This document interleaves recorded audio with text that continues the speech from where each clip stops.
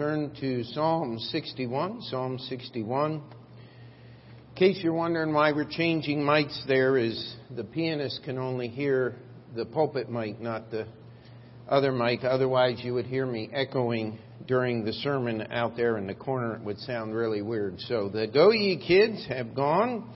Psalm 61.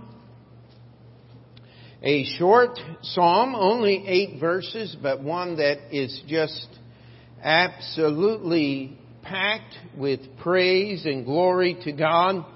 I have preached many times off of one phrase of this verse, and let's just read the entire psalm here.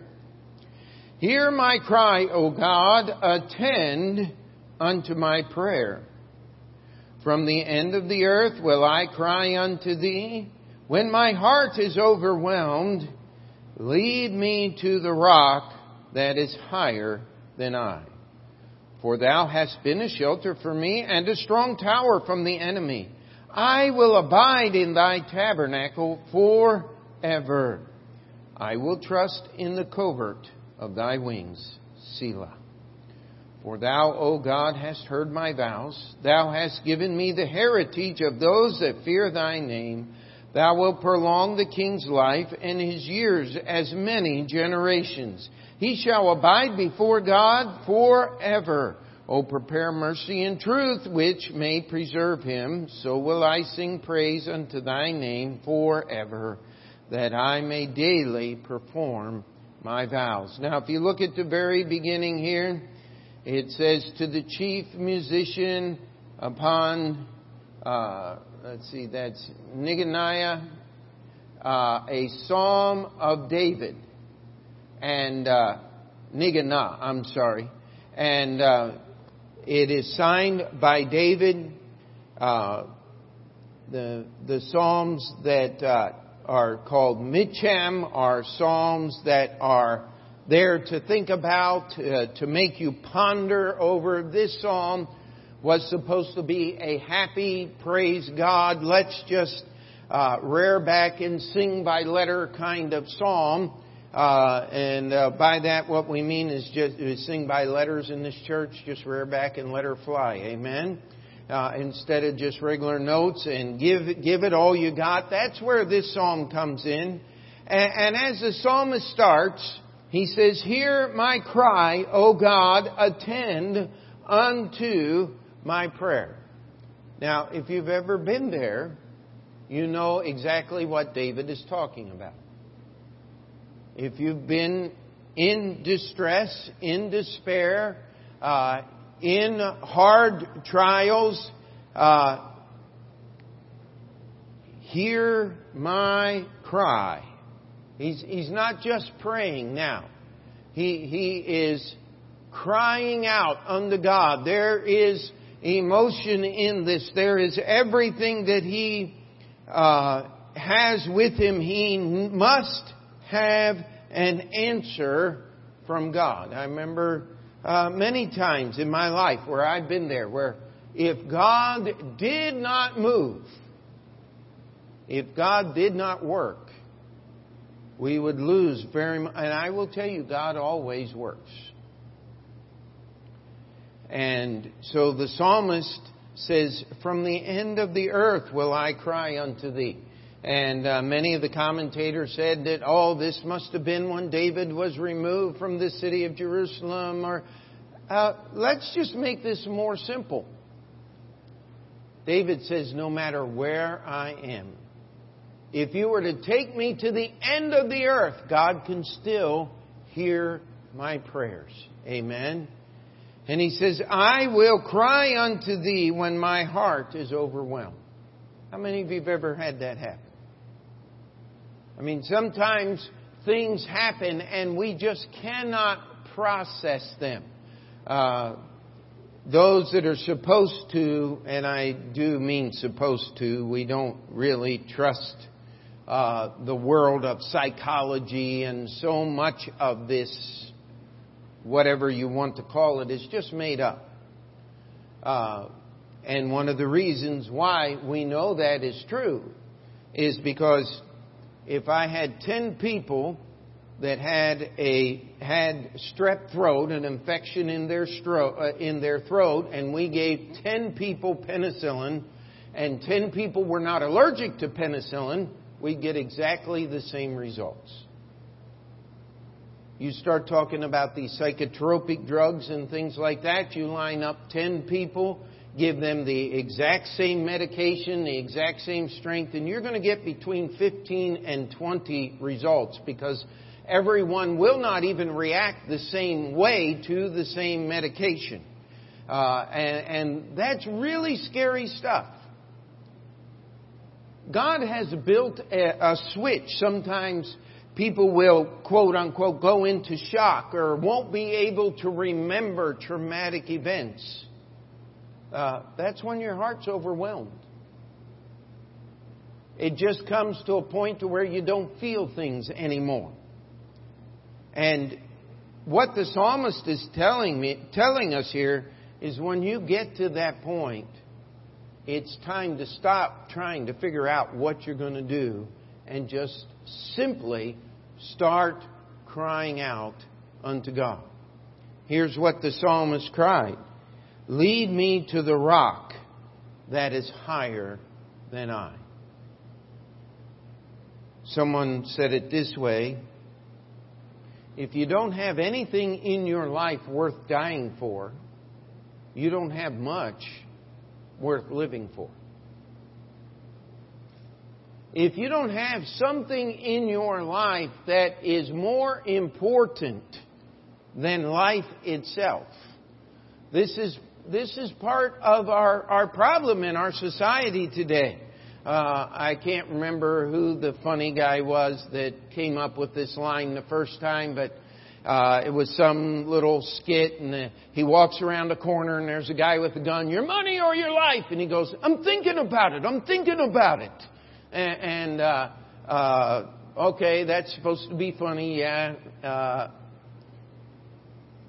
But you know, a lot of people are really that way. I think of the heroism that we have recorded in the history of our country. Of men who have gone out and literally looked down the barrel of the opposing enemy's guns and kept going. Many of them died. We have cemeteries on every continent on this earth. And their only purpose for existing is housing the final remains of American servicemen and women who have surrendered their lives for the cause of freedom. America has never conquered any land that it's kept for itself. Unless you want to talk about the Indians, and that's a whole nother, American Indians, woo, woo, woo, that's a whole nother story. We're not going to get into that tonight. But what I'm saying is, when my heart is overwhelmed, if you're all you have to hold on to, you're lost. If you don't have some place to go that is higher than yourself, I mean, that's why some of these politicians, they have a camera fixation. We often joke around our house, don't come between me and my food. Something bad might happen there. But I'll tell you, if you want a really danger zone, just try to get between some of these politicians and the TV camera. I mean, you're going to be trampled. I mean, they may be some little tiny politician, but that TV camera, I got to, they're addicted to it. It's terrible. And if you wonder how badly they are addicted to it, just listen to some of the rantings that come from our politicians, especially here in New York State. One of my favorites is Senator Schumer has got to come up with some new level in ridiculous. Every weekend, he's got to be out there in front of the camera. We're going to solve this problem here, and we are... Oh, my. I wish I had $1 for every promise that man broke. I'd be able to support missionaries like you wouldn't believe. I wouldn't keep it, honest. I don't want money like that. But I'll tell you, We live in a world that is above our ability to deal with. And the psalmist here is he says, listen, God, I want you to hear my cry. I want you to attend unto my prayer. When my heart is overwhelmed, he said, from the end of the earth I cry. He said, there's no place that I can't call on you. And my prayer is always going to be the same. Lead me to the rock that is higher than I. I have a sermon that I developed many years ago. I still keep the notes to preach it as the Lord would lead. But you start talking about that rock that is higher than I. Aren't you glad the rock's not Peter? Jesus said, upon this rock I will build my church. And the best way I can help us understand that is with the hand motions.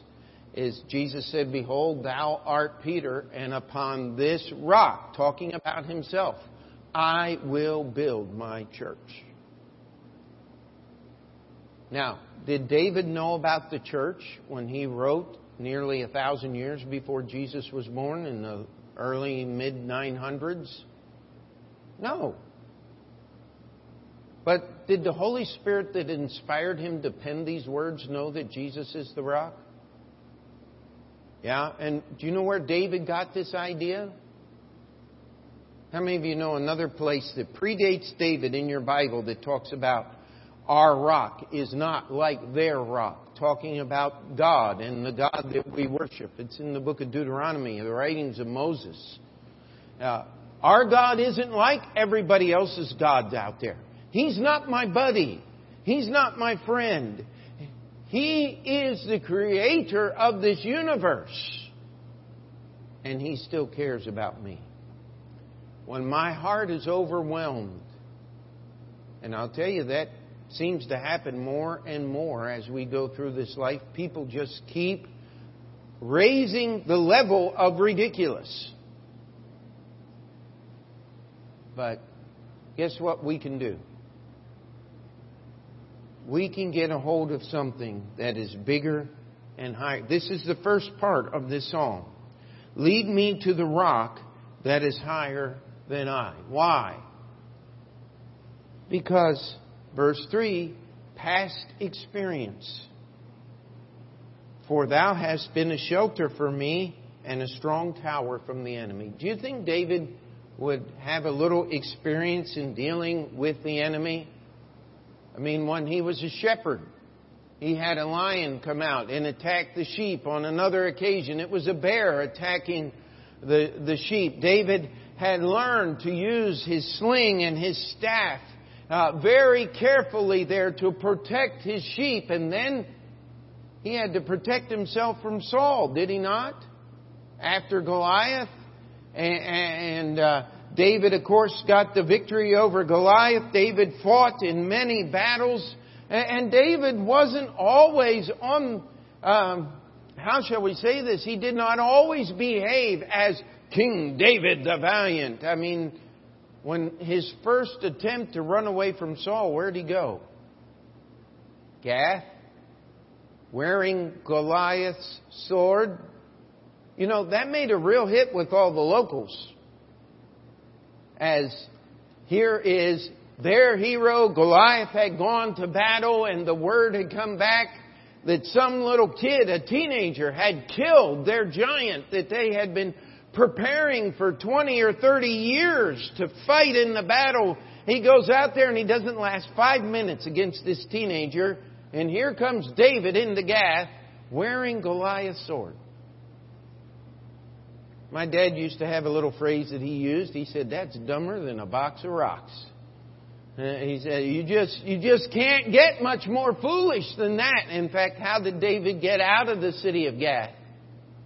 By slobbering on himself and scrabbling on the doors of the gates and playing the part of a madman. Do you think David's heart was overwhelmed as he was there in the city of Gath wearing Goliath's sword saying, there is no way that I am this stupid. I mean, this just could not have happened, but it did. I did this. How many of you have ever been there? Don't raise your hands. We've all been there.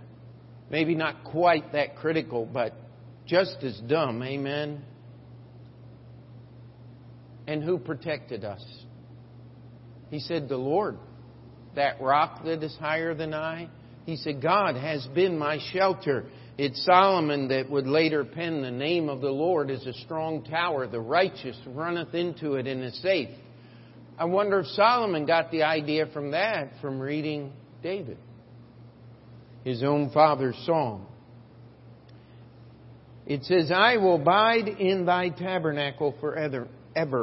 Now, isn't that a fairly arrogant statement? How in the world do you have a right to dwell in the tabernacle of God forever?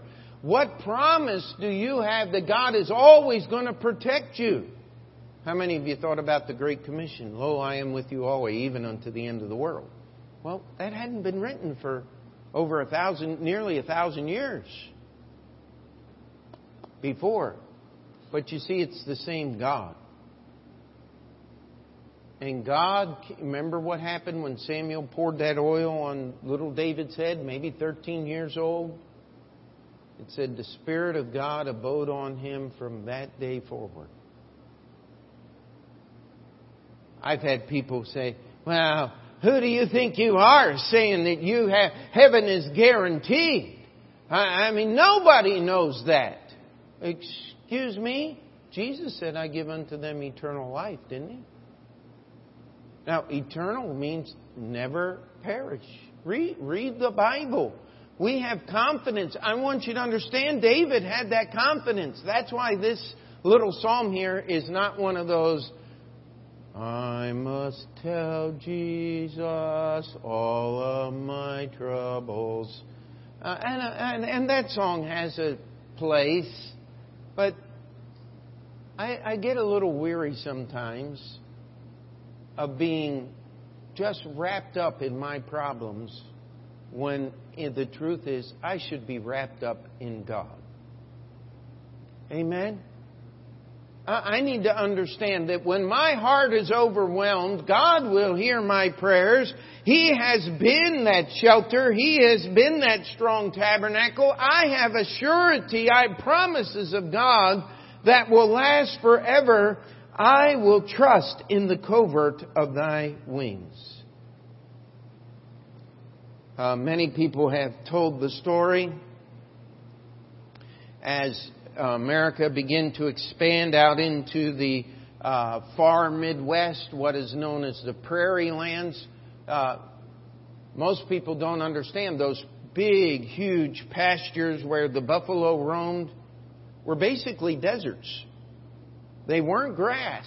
I mean, they weren't sand like Arizona and the Southwest, but the rainfall in those areas was extremely low. And that summer would dry, and that grass would grow sometimes 6 or 8 feet high, and it would get tinder dry, and you'd have a prairie fire. You see, if that grass didn't burn off, new grass couldn't grow up. And that's what made the prairie such a unusual place, is they could cut that prairie sod, and out there in Northville where the church is, community is, they have sod farms. And most of your sod is about that thick.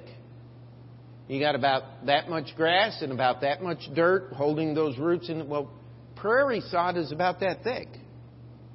That root system would grow down deep, because if it didn't, it wouldn't survive the drought of the summer. And but sometimes that would catch on fire, lightning strike or whatever. You can't outrun a prairie fire. Those flames are running sometimes 40 miles an hour. And they would say after one of those fires has swept through, you go out there and you'd see these little prairie hens just covered up and just burnt to a crisp. You kick one over. Beep, beep, beep, beep. All the little babies had been sheltered under the wings of that mother. And that's how they survived the fire.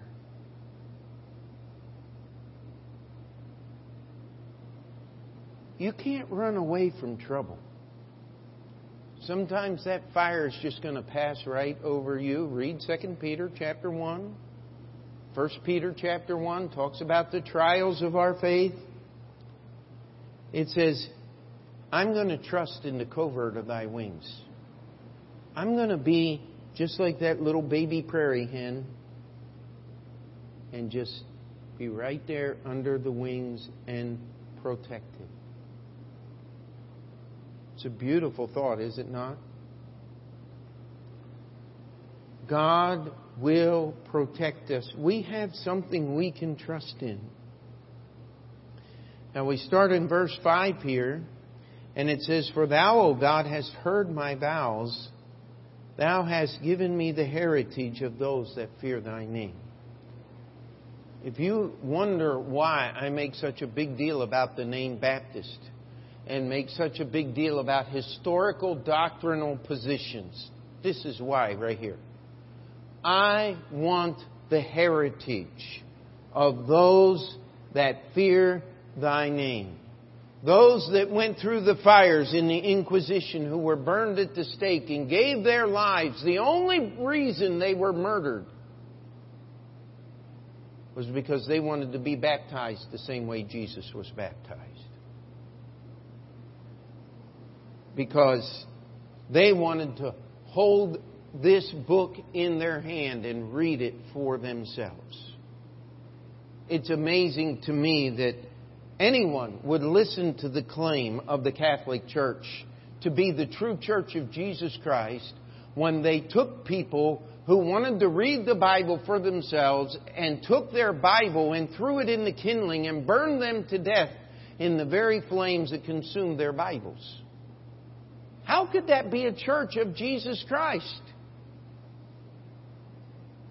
And yet, we have all these people running around, well, you have to trace true church history through... No, you don't. You trace true church history through this book called the Bible. And there are people that have always held this book. They called them Anabaptist. In fact, they were so numerous and so dangerous that the Catholic Church raised armies and sent them out to kill, rape, pillage entire areas, trying to eradicate these quote-unquote heretics. Hey, there's a heritage for those that fear thy name. I want to be put on that list. How about you? I want this church, when people ask, what kind of church is this? Hey, we're the kind of church that still fears His name. We're not going to play footsie with the world. We're not going to let the world come in and dictate us. We're not going to bow to the pressures of trying to say everything nice to please the world. Sin is still sin. Amen? And amen? And God is still holy. Now look what there are promises for the future. Thou wilt prolong the king's life and his years as many generations. Now, why would David say that? How many of you remember the life of David as he became king and he was finally established in the kingdom over all of Israel, and all the problems with the house of Saul had been solved? There was one nation, and he says, I dwell in a house of cedars and God is living in a tent. He said, I want to build a place to worship God. And Nathan the prophet had come to him and said, do all that's in thy heart. I mean, I can't see that God would have any problems. And he came back the next day and said, wait a minute. I spoke a little early here. God's not going to let you build the temple.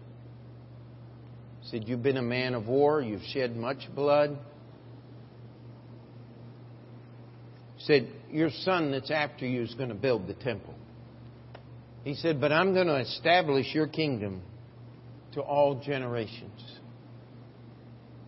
Now, God knew that Solomon would fail, and that many of those kings in Jerusalem would eventually be sacked in 600 AD by the Babylonians. But those prophecies in Isaiah were talking about a son of David who's going to be raised up, and his kingdom is going to be forever. Nathan told David, God's going to establish your kingdom forever. And we understand that's in the person of the Lord Jesus Christ.